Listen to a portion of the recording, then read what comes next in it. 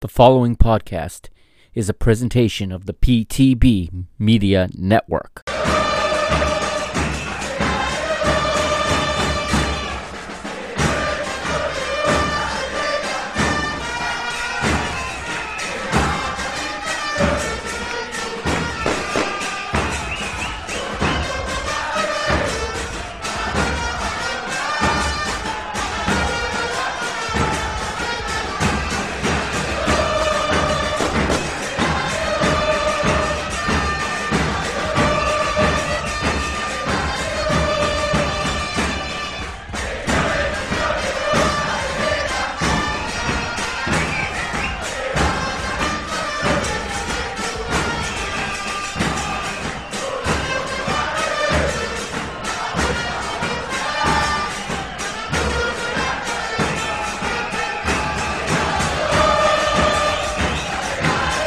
What's up, PTB Nation? Welcome to another episode of Parking the Bus. It is episode 36.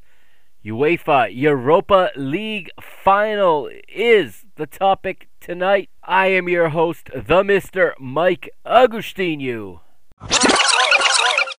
How is everybody doing tonight? It is Friday night, and it is time for some podcasting, isn't it? It has been, I think, 2 weeks since I've had a Parking the Bus episode. That's because the Portuguese League wrapped up last week, and I was super busy watching matches and getting things ready for Mr. Benfica to close out the season. I got probably 3 to 4 episodes left this season, and that's it for Mr. Benfica. But it was a big week. I had the final match of the season, had the final match of the women's season, and then the cup final to watch. Tons going on, not to mention getting ready, because as you see at the bottom of your screen, it's scrolling, and it's going to show in just a moment for those of you watching live, wherever you're watching right now, whether you're watching on the PTB Media Network's YouTube channel or on the Parking the Bus Twitter page through Periscope.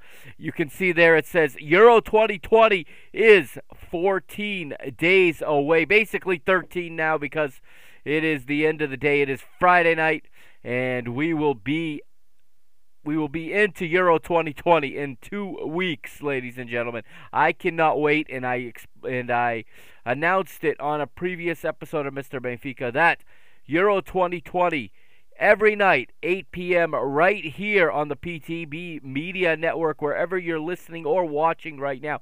Every night, I will be dropping a daily podcast episode throughout the entire tournament. How am I going to do it?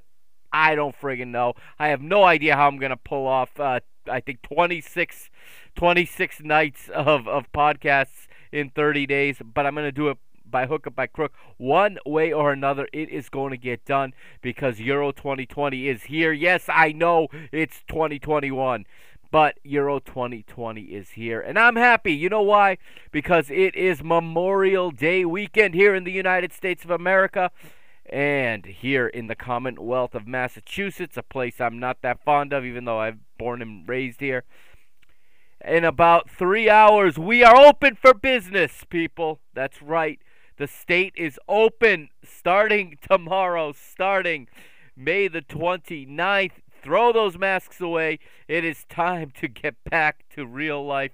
Time to get back to normal, the real normal, not the new normal. And I am psyched.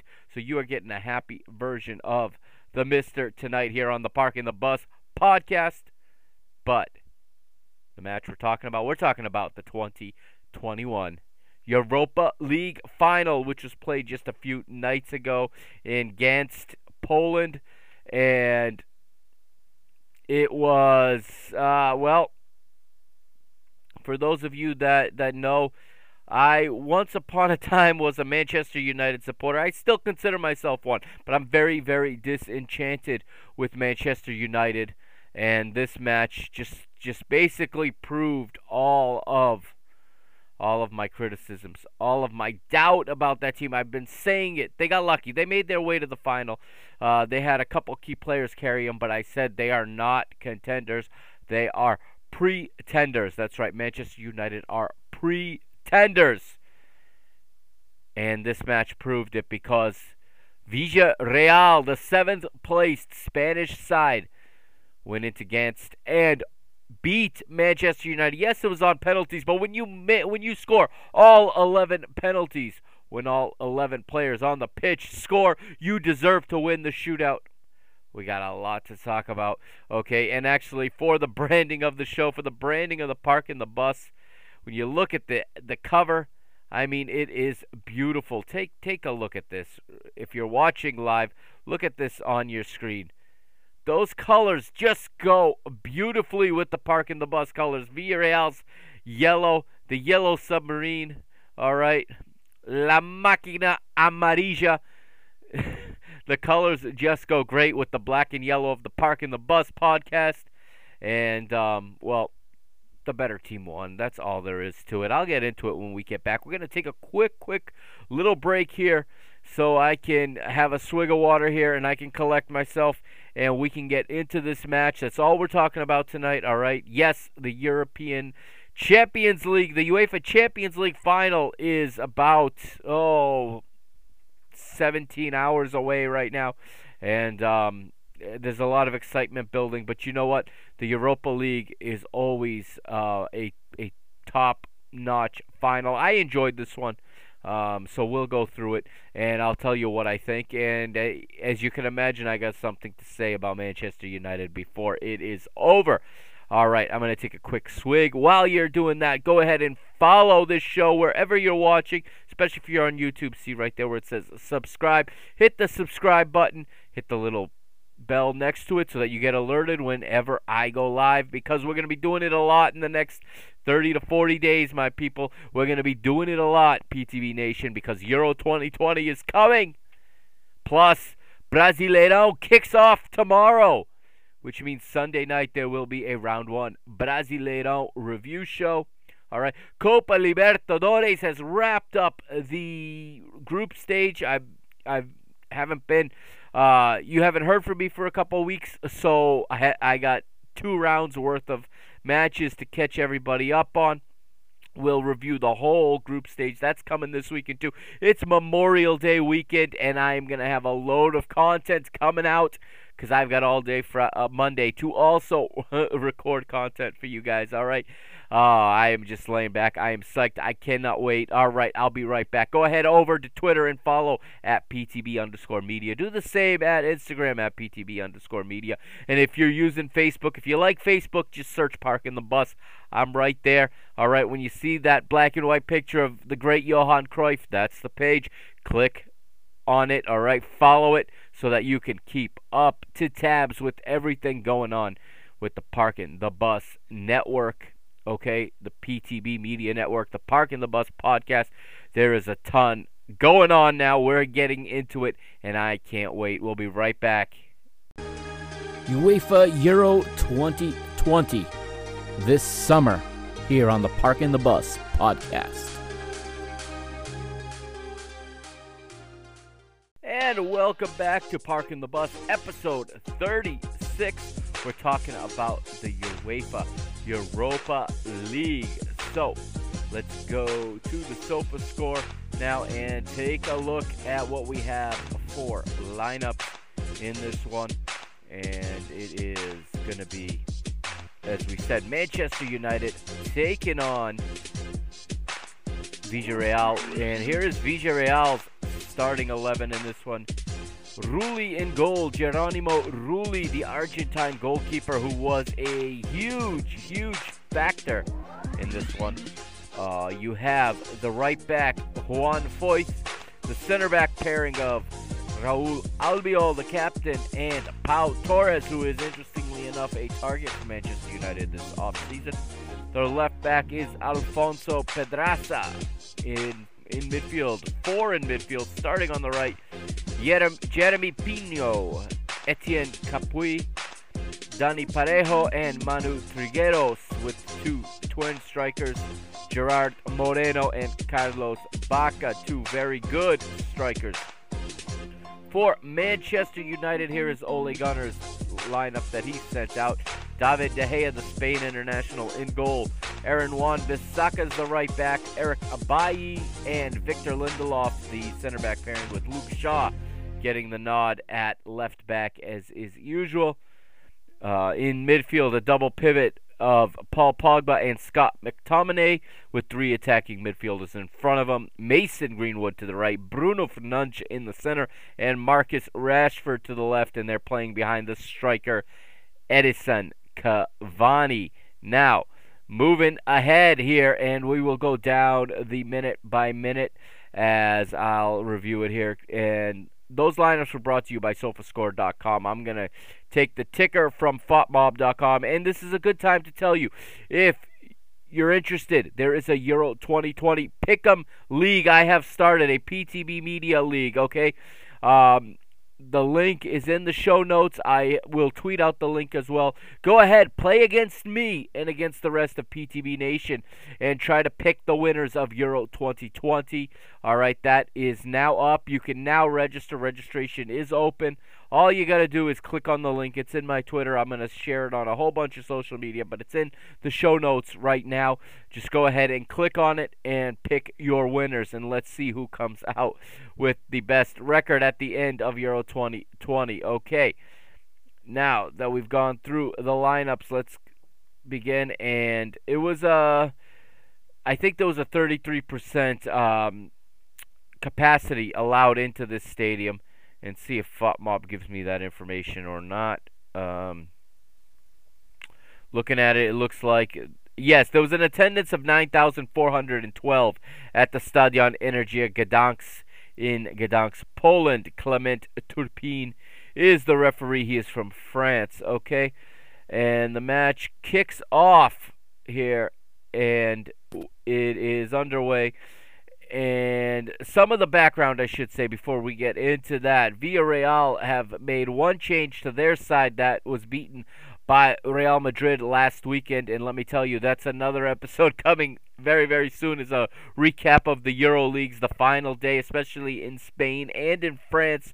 What an end to the season it was there. But Villarreal finished their season against Real Madrid, and on the final day, Foyth comes into the back line to replace Gaspar at right back, which sees the latter drop to the bench. Unai Emery is a legend in this competition.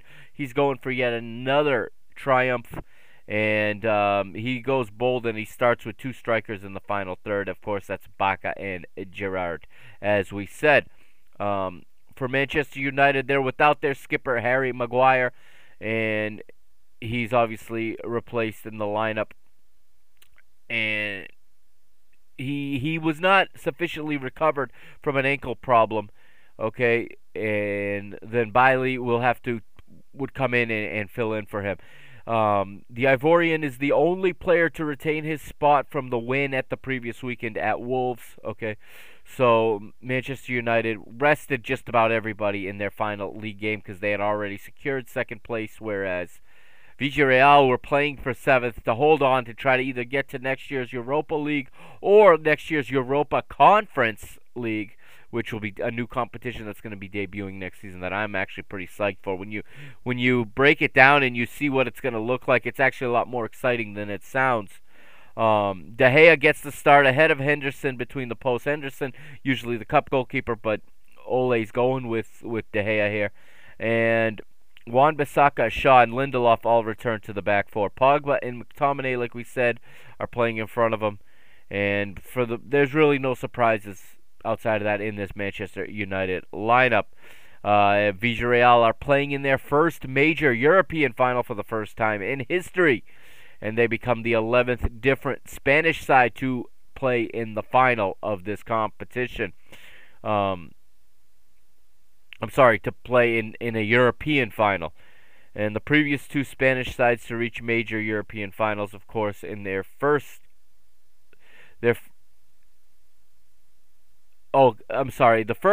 previous two Spanish sides to reach their first major final also faced English opponents, and that was Alaves losing 4-5 to Liverpool in the 2001 UEFA Cup, and Sevilla beating Middlesbrough 4-0 in the 2005-2006 UEFA Cup. The UEFA Cup, of course, is the precursor to this Europa League. It's the same trophy. It's been around since the 70s. It used to be the Interfair Cities Cup. So this competition has a lot of history. It's had a couple of names, a couple of formats, but it's been around a long time.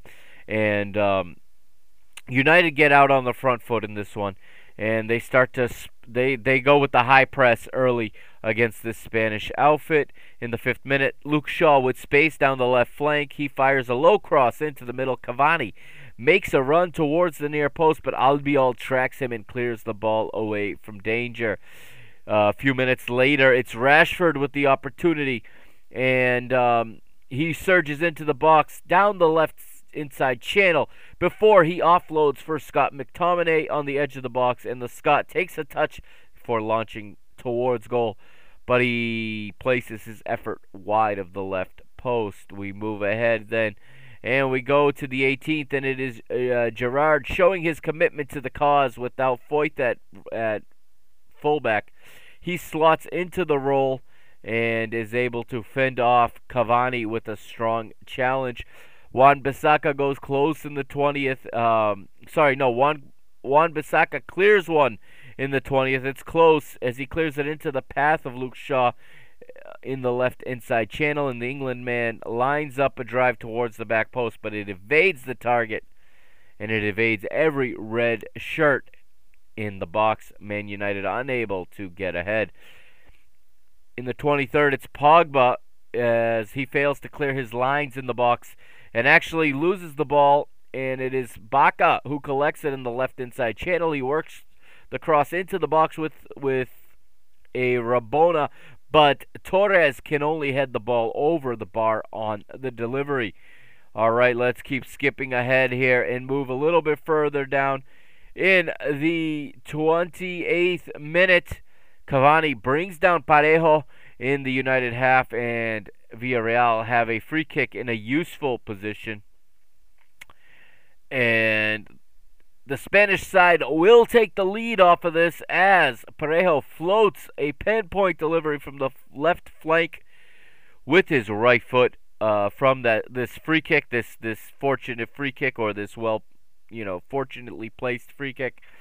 And Gerrard will pull away from, or Gerrard I should say, pulls away from the United defense and has a free strike at goal. He does not disappoint, placing his effort beyond the reach of David De Gea into the right corner. It is Gerard Moreno with the goal, and it is 1-0 to the side from the Valencia community, the Valencian autonomous region of Spain.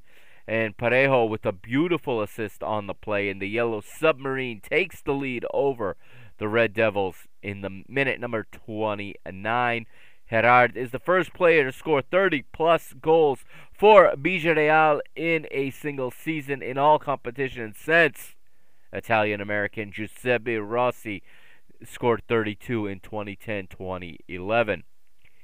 And McTominay has a run down the flank in the 36th. He tries to get the better of Parejo, only to send his cross over the bar for a goal kick. United build down the left flank as Greenwood sends Rashford into space. The forward goes in for a cross, but his delivery repelled with ease by, you guessed it, Parejo. Let's move on, and we're going to go to halftime now with Villarreal leading 1-0. Villarreal hold a 1-0 lead over Manchester United at the break, as it was a few chances, but the Spanish side took one clear-cut opening, and Gerard Moreno stared home a free kick from Denny Parejo from close range. Ole Gunnar Solskjaer and his team have been lackluster thus far. Surprise, surprise. I've said they are lackluster all season. Do not let second place in the Premier League fool you. Do not let their run into this Europa League final fool you. Villarreal are 45 minutes now away from their first major European trophy, and a place in the Champions League. So they're 45 minutes away from going from the Europa Conference League and leapfrogging the entire Europa League into the Champions League. That's like a team in the third division skipping the second division and being promoted to the first division. But that is the magic of automatic qualification, and this is exactly why everyone is against the Super League. This kind of story becomes impossible in a Super League. People love this. The romanticism, the storytelling, the fairy tale that is Villarreal comes true in this match, all right, but it's not without struggle, not without suffering, as Manchester United will come out and look to get a equalizer. Greenwood attempts to latch onto a ball over the top from Bruno Fernandes, and he goes down amid pressure from Pedraza. It looks like it's going to be a penalty. The referee waves it off, but as 2 minutes will run off the clock, the ball finally goes out of play. The French referee will then finally hold up play for a moment, put his finger to his ear, listen to the VAR official, and VAR confirms the call on the field. No penalty to Manchester United. Red Devils are discouraged and upset with that ruling, but the video did not lie. And then, unlike in some countries in this Europa League final, VAR did its job and it was efficient. And if VAR were like this all the time, there wouldn't be so much pushback on VAR. 54th minute, it's a yellow card to Etienne Capuis as he pulls back Bruno in the Villarreal half and he goes into the books. Now, Bruno Fernandes is going to be the subject of a lot of criticism in this match. He did not show up. The man's face is on the milk carton today in the UK saying, "Have you seen this man?" Because he was nowhere to be found in this match. And, the English press are critical of him in this one, saying that he spent more time rolling on the ground and in the referee's ear. Well, I've been watching Bruno Fernandes for 4 or 5 years, and he's always been in the referee's ear. He is the most talkative player I have ever seen when it comes to talking to referees. He literally wants every call. He literally is trying to sheriff the match. And when he's not playing well, that aspect of his game, that flaw in his game gets completely exaggerated, and it gets amped up to 100, and that's what happened here. But in minute 55, we get one against the run of play. Edinson Cavani equalizes with a close-range strike. It comes from basically nothing. The ball's whipped into the area, and it actually comes off of the set piece from the foul that Fernandes suffered from Etienne Capuis, and it's whipped in here, and it'll say that the Uruguayan reacts first to a deflection in the box and fires past the Argentinian Rulli. Villarreal failed to clear their lines, and from a corner, it was actually not off the free kick. It was off a corner, and Rashford's drive from 20 yards is deflected into the path of the forward by the boot of Scott McTominay. Cavani holds his composure as everyone around him kind of freezes, and he slides it past Rulli. Game on, 1-1. McTominay picks up a assist by diverting a strike from Rashford, and it goes right into the path of Cavani. And substitutions start out first. It is Unai Emery as he pulls Carlos Bacca and sends on Francis Coquelin in the 60th minute to shore up his midfield. And you get the two teams canceling each other out a lot. This becomes somewhat of a tactical matchup, and I'm sorry, I think anyone in a tactics battle is going to take Unai Emery over Ole Gunnar Solskjaer. I hate to say this, but it's been all over the press. It's on ESPN. It's on the BBC. Ole is not up to the task of managing Manchester United. He just does not have the pedigree. He's been a manager for 10 years, going back to Brøndby in Norway, or Molde. Sorry, he came from Molde in Norway. But regardless, he comes to Manchester United underqualified. Okay, he's hired for the simple reason that he was once a great Manchester United player. And he's best known for his appearances as a substitute. Now, I'm not going to knock him as a player. The guy was great, okay? But that does not make you a great manager. He's also there because he is a great shield for the Glazers. Because if you haven't noticed, Manchester United supporters are pissed right now. They are fighting back. They are getting matches postponed because they are causing havoc. They are interrupting the business flow of Manchester United because that is the only way that their voices will be heard by the family that owns this team, the oligarchs, the American oligarchs.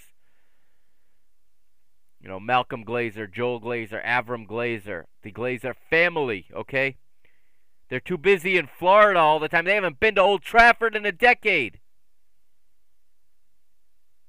And they put this guy managing the team because he's loyal to them, because he's not like Jose. He's not going to speak out. He's not going to criticize. He's not going to ask for players. He's going to take whatever lot you give him. That can only take you so far. Do you want to be the Manchester United you used to be, or do you want to be the new, I don't know, Everton? Do you want to be the new, I don't even want to say Tottenham, because Tottenham are even more ambitious than Manchester United are right now. Maybe it doesn't show on the table, but look at the difference in the players that Tottenham have tried to bring in the past 5 years versus United. Now, United have an expensive payroll, don't get me wrong. But do they go get what they need? And does Ole speak up and say he needs this and he needs that? Sure, they landed Cavani this offseason. Sure, they got Paul Pogba. That was the biggest mistake Jose Mourinho ever committed, was bringing Paul Pogba into this team. No question about that, because that was the cancer that killed Jose's Manchester United. He won this competition, remember. What Ole couldn't do on Wednesday night, Jose did when he was manager of Manchester United. He won the League Cup, he won the Community Shield, and he won the Europa League. You all laughed at it when he called it a treble. He came in second with about 10 more points than Ole came in with this year. Y'all laughed at it. Now who's laughing? You just lost the Europa League to the 7th place team in Spain. I digress. Moving forward, we got a substitution in the 77th. All right, it's Unai Emery making a couple more tactical substitutions. On comes Paco Alcácer. He replaces Jeremy Pino, and Moy Gomez replaces Manuel Trigueros. Ole does nothing. Ole sits there not knowing what to do. Yellow card goes to Eric Bailly in the 82nd minute for a foul on Juan Forth, who also gets a yellow card in the same play, as the two have an exchange there. 86th minute, and Fernandes clips a free kick into the box from the left flank, but McTominay is forced to turn away from goal before teeing up for Rashford. However, the strike from the England international travels harmlessly away from goal. Another substitution, another tactical substitution, another move on the chessboard by Unai Emery in the 88th minute. Alberto Moreno replaces Alfonso Pedraza. And Mario Gaspar comes on for Juan Foyth. Ole does nothing. Extra time. Ole does nothing. Neither team look very much like they're going to get a winner here in extra time. And in the 100th minute, finally Ole does something. On comes Fred. Off comes Mason Greenwood. McTominay has a couple touches in the opposition's box. He has 8 touches in the match in the opposition's box, but still very little to show for it. Okay, he does, redirect that assist to Cavani, but the first half of extra time ends 1-1. Little to talk about. Moving forward, and Ole finally makes a intelligent switch, but not before Cavani sees a yellow card in the 113th minute for protest to the referee. McTominay's down, clutching his face after an off-the-ball incident. United were furious. Villarreal were allowed to play on while the Scot was on the deck. And here comes Ole's big move. On comes Axel Tuanzebe. Off comes Eric Bailly. Okay. I'm guessing Bailly wants nothing to do with the penalty shootout. You know who else wants nothing to do with the penalty shootout? One of your most expensive players in the team. France International World Cup champion. One of the best players at the 2018 World Cup. My, how it's gone all downhill since joining United. Paul Pogba comes out of the match with 5 minutes to play in extra time. You are supposed to be a superstar. You can't take a penalty? On comes Daniel James.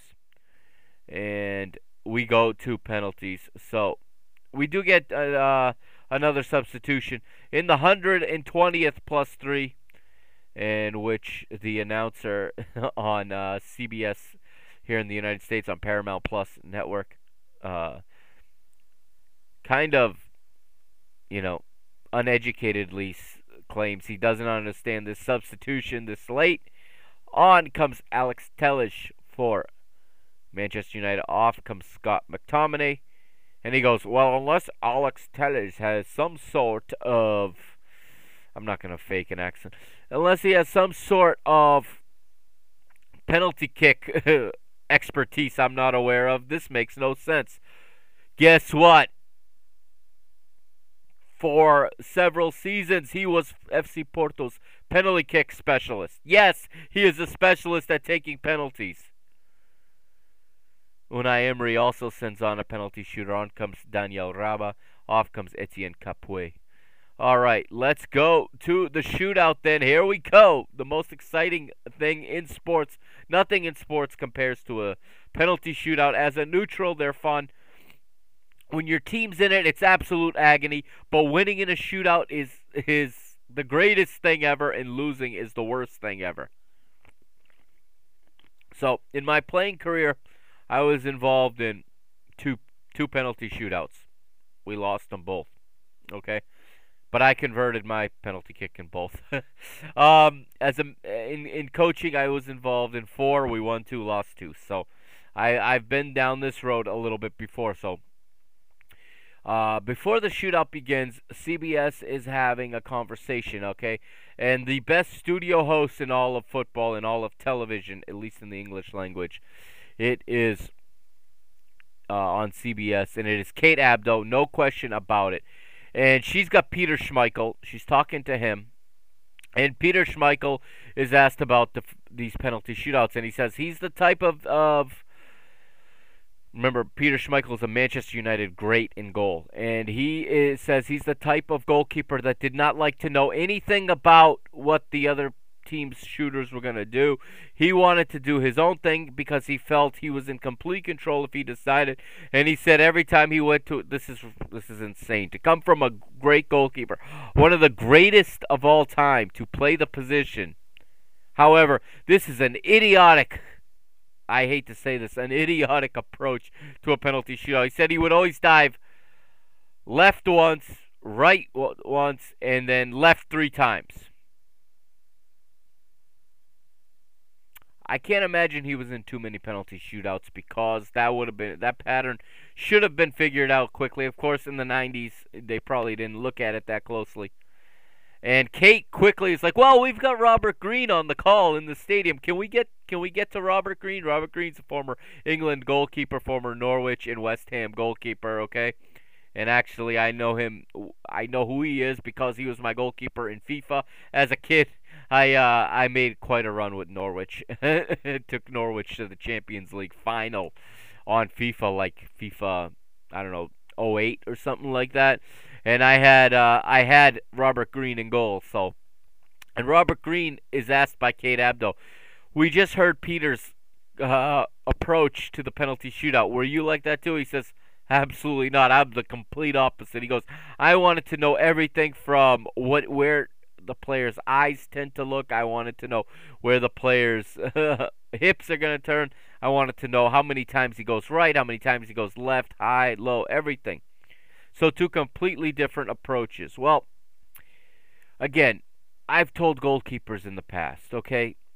Goalkeepers, every goalkeeper has a side they prefer to dive to, okay? And I've told my goalkeepers, you don't want to give that away because a smart team is going to start shooting to the other side. In this match, these two goalkeepers gave it away, and that didn't change anything about the way the kickers took the penalty kicks. Now, granted, they were all very well taken. However, it'll come into play late in the shootout. I also told goalkeepers always, once you get past the first five, okay, every shooter that comes on is less comfortable than the one before. So, the less comfortable the shooter is, I always advise goalkeepers to kind of stop guessing and start reacting, because they're not comfortable, they're not going to be tricky, they're not going to be able to hide where they're going as well. They're probably just going to run up to it and put their laces through it. A lot of times that's going to go straight down the middle or within your grasp. These goalkeepers didn't stay home once. There were 22 penalty kicks in this shootout. Not once did the goalkeeper guess middle. Had either of them done that, this shootout would have ended a lot sooner. Up first, it is Gerard Moreno as Villarreal are going to shoot first. And he sends De Gea the wrong way. I am going to say that a lot in the rest of this lead up, in the rest of this build to the final shot.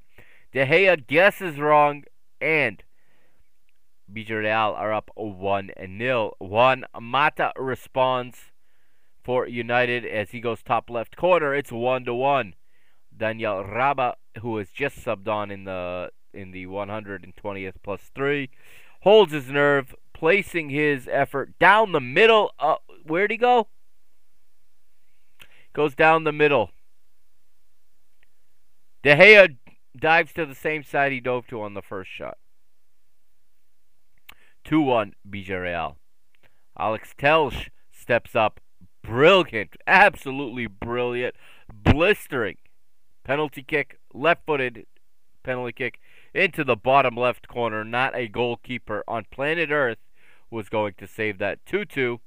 Next, it's Paco Alcacer, and Alcacer just beats the hand of De Gea with the low strike. This is the one that De Gea let get away. He guessed right on this one, and he went to the same side he went to on the first two. Got a hand to it, but couldn't keep it out. 3-2 Villarreal. Bruno Fernandes steps up. He is the specialist. He takes all of the penalty kicks for United, and he maintains the rate of success. No hop though on this one. He abandons the hop, and he just calmly slots it away. He sees it go into the bottom left corner. 3-3 now. Alberto Moreno next, and then Marcus Rashford 4-4. Come to the fifth shooters. Up first, it's Daniel Parejo. Parejo holds his nerve with a fine strike away from De Gea, and now United have to score on their fifth shot. It is none other, of course, than Edison Cavani. And Cavani has to score for United and does not disappoint. He sends Rulli the wrong way with a firm effort into the left side of the net. 5-5. You very rarely get 5-5 in any shootout. So we're already at a high success rate for conversion here. Moy Gomez makes it 6-5. Fred makes it 6-6. Raul Albiol 7-6. Daniel James sends Rulli the wrong way. 7-7. Round 8, it's Coquelin and he produces a fine strike, firing his effort high into the roof of the net. It's 8-7 BJ Real. Luke Shaw holds his nerve. He was the most nervous looking out of all. Okay, out of 21 of the 22 shooters. So he comes in second. He steps forward in the ball, squirms past Rulli, who should have made the stop. He guessed right again on this one. But what happens was he actually overdove the shot, as it was not hit that well by Luke Shaw, who had a fantastic match, by the way. Luke Shaw was one of United's best players in this one. But what happened was Rulli actually dove past it, so instead of the ball hitting his hand, it hit him on the forearm and just rolled over his forearm and into the goal. 8-8. Mario Gaspar is next. Makes it 9-8. Alex Tuanzebe, the substitute, he makes it 9-9. Pau Torres makes it 10-9. De Gea guesses wrong. De Gea guesses wrong. De Gea guesses wrong. Victor Lindelof makes it 10-10. And we're down to the goalkeepers. Geronimo Rulli steps up and just smashes this thing. And this is what you do if you're not familiar with taking penalties. You don't try to be cute. You don't try to pass it into the goal. I know a lot of coaches tell you to pass it into the goal. At this level, you can't pass it into the goal. These goalkeepers' wingspan, they can almost touch the posts from the center of the goal. They really only take half a movement one side or the other. They're going to save it if you try to pass it into the goal unless they guess wrong. Rulli steps up, puts his laces through it, and De Gea guesses wrong. And it's 11-10, and De Gea will step up. Now, you can see in his face he wants nothing to do with this. Here's my real problem with De Gea on this one. I know he's a goalkeeper, okay? Not only has he just... So, his last 40 penalty kicks that he has faced, he's yet to save one. So, he has allowed a goal now on 40 consecutive penalty kicks. He is a goalie. He's a goalkeeper. Remember what I told you about when players are not comfortable.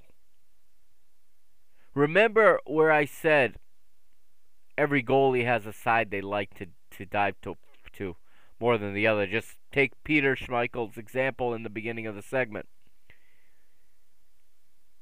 The last 6 penalties, Rulli dove to his left, to the shooter's right.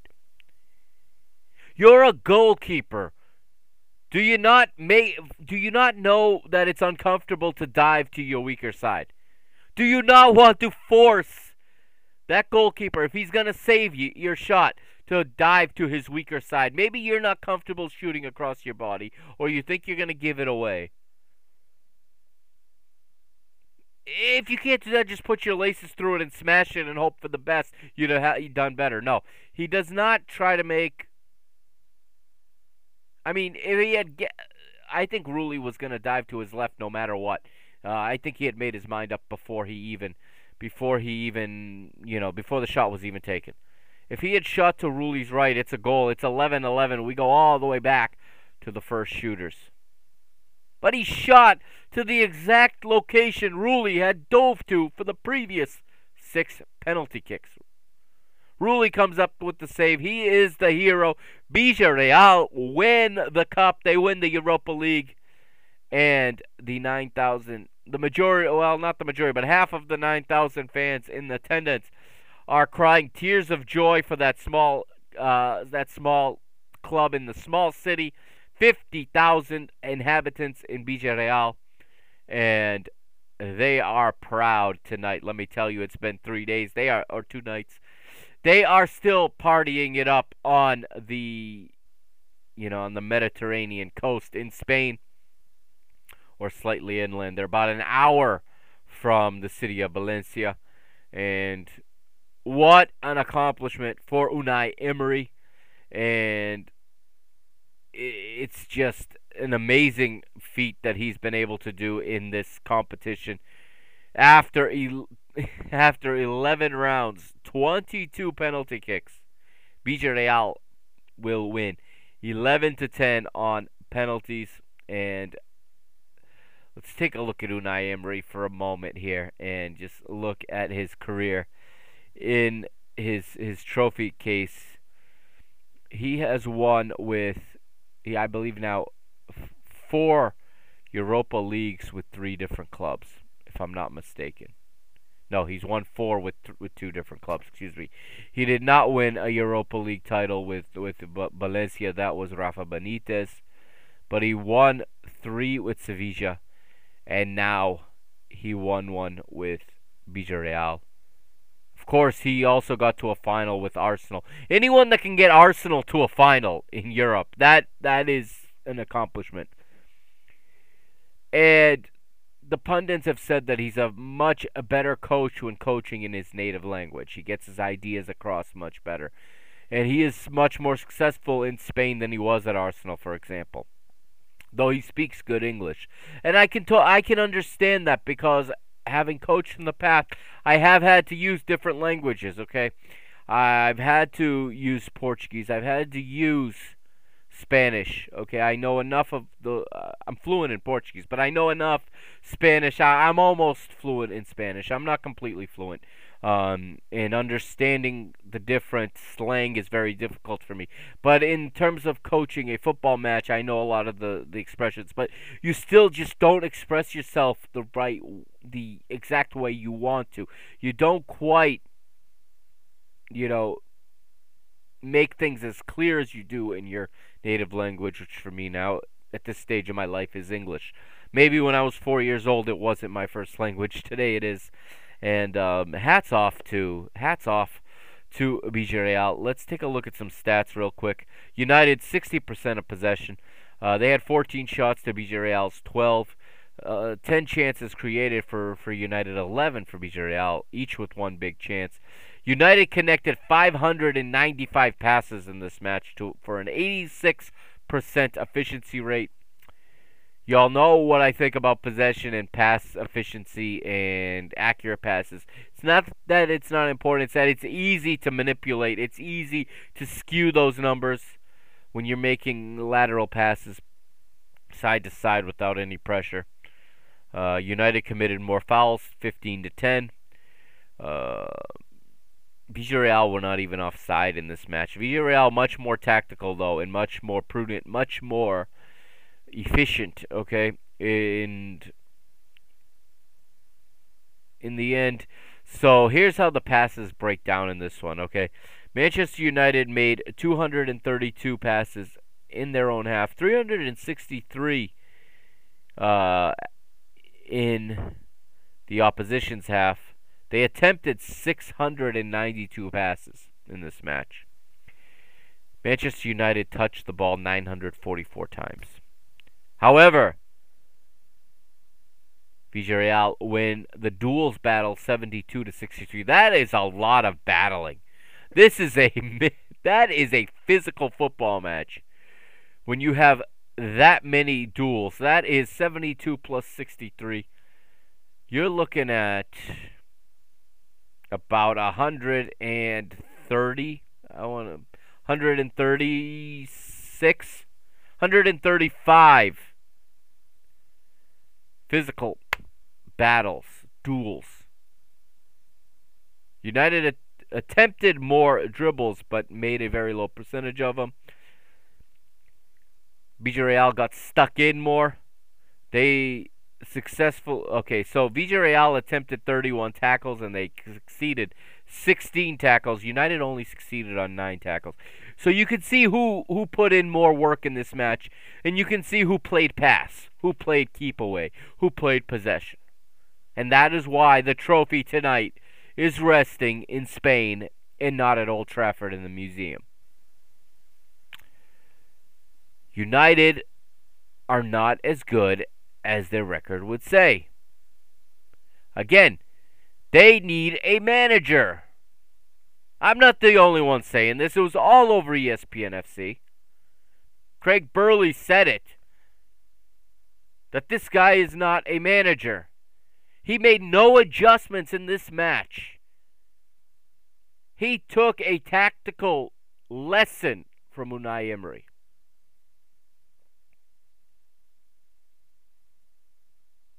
Why is he there? Because he was a great player? I mean, Eric Cantona was a great player. You're going to have him manage? David Beckham was a great player. And here is what Craig Burley said that I agree with, and I'm going to share with you. Biggest part of the problem and why he gets a free pass, and I'm talking about Ole Gunnar Solskjaer, is because a bunch of his mates, his former teammates, Phil Neville, Rio Ferdinand, Michael Owen, Owen Hargreaves,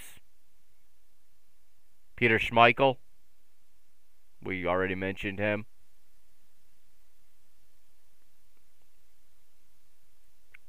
are in the media.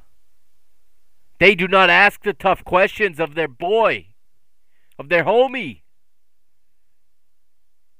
They're afraid to challenge him. They're afraid to criticize him. I think there's too many ex-players in the media. If they're not going to be critical of their homies, they have no business being in the media. They have no business being there.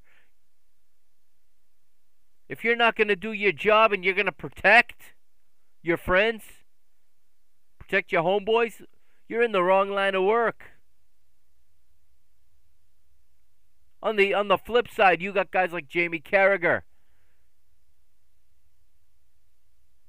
Michael Richards. These guys criticize their teammates if they have to. They're not afraid to criticize their former manager.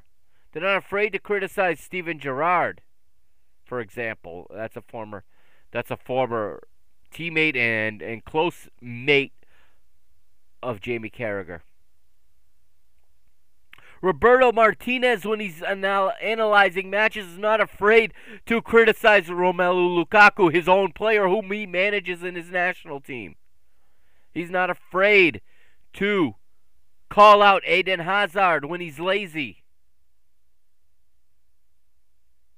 But Ole Gunnar gets a free pass because his boys are in the media and because the fans remember him romantically.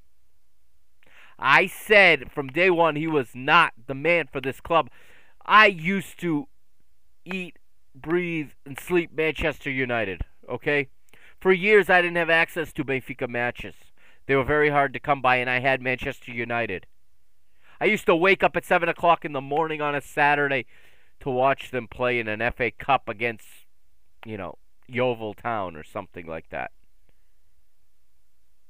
I drove hours and hours and hours to go to Manchester United matches across this country, across the United States when they would tour here. I have a hard time liking this team. When what they put on the pitch is so hard to like. I said, first of all, when they fired Jose, okay, I thought it was a mistake. He was taking a step back, but he had taken 3 steps forward when he started. But when he was gone, I said at that time, okay, Ole finishes the season, then go get a proper manager. And I said this to people. I said this guy in Germany, Julian Nagelsmann, is the guy to go get. Guess what? That ship has sunk. He's gone to Bayern Munich now. You had, 3 seasons? You had 3 seasons to get that guy signed, to draw him away from Germany. He was at RB Leipzig. He was at Hoffenheim before that. You could have had him. Now, if you ever get him, you're going to pay the big money, which the Glazers are not willing to do. The Glazers are absentee owners. They sit back. They don't go to the stadium. I just said they haven't been to Old Trafford in a decade. The club has lost its identity. They used to be winners. They used to be fighters. Now look at it. All right. I've been going on and on for about an hour now. I hope you guys enjoyed my viewpoints. You don't have to agree with me, obviously. And disagreement is always welcomed here on the Parking the Bus podcast and always welcomed on the PTB Media Network.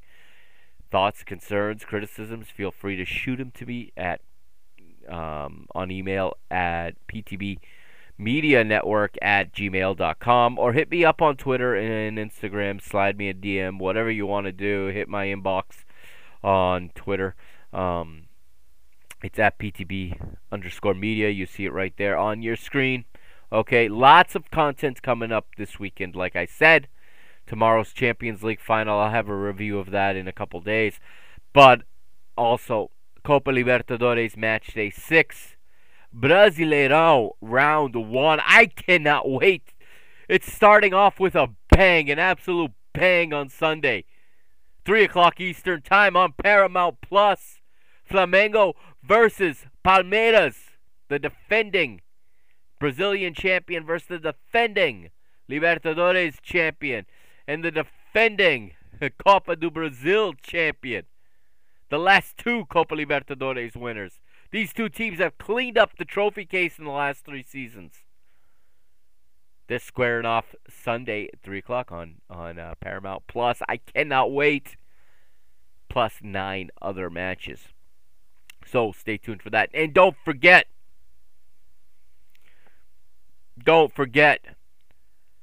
Sunday night, while I'm probably on the air, or I should say while I'm live streaming, down in Mexico, leg number 2 of the Liga MX, Guardianes 2021, Clausura Championship, Cruz Azul and Santos Laguna.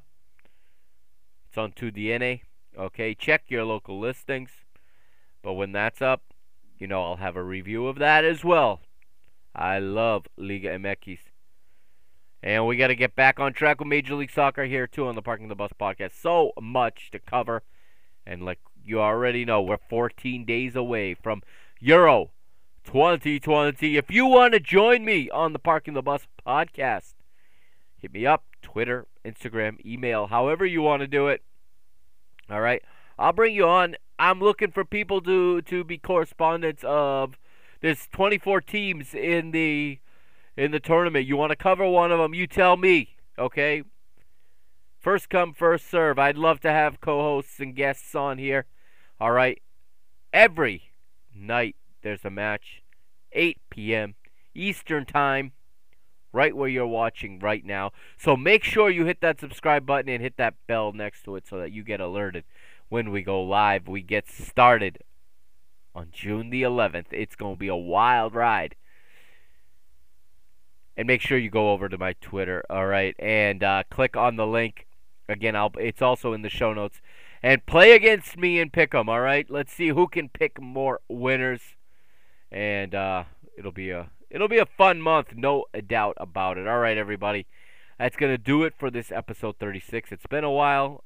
I'm happy to be back talking about different stuff. Again, lots coming up this weekend. I got a Mr. Benfica episode I'm going to be recording tomorrow. Another one Sunday because I got a guest coming on Sunday. It is going to be fire. We're going to talk about so many different things involving Benfica. All right. We're going to talk about financials. We're going to talk about the problems with the presidency at the club. You think Barcelona are in turmoil. Maybe we don't owe as much money as they do, but man, are we a mess right now. Absolute dumpster fire. We're going to talk about how poorly the squad was built. We're going to talk about JJ as a failure this season.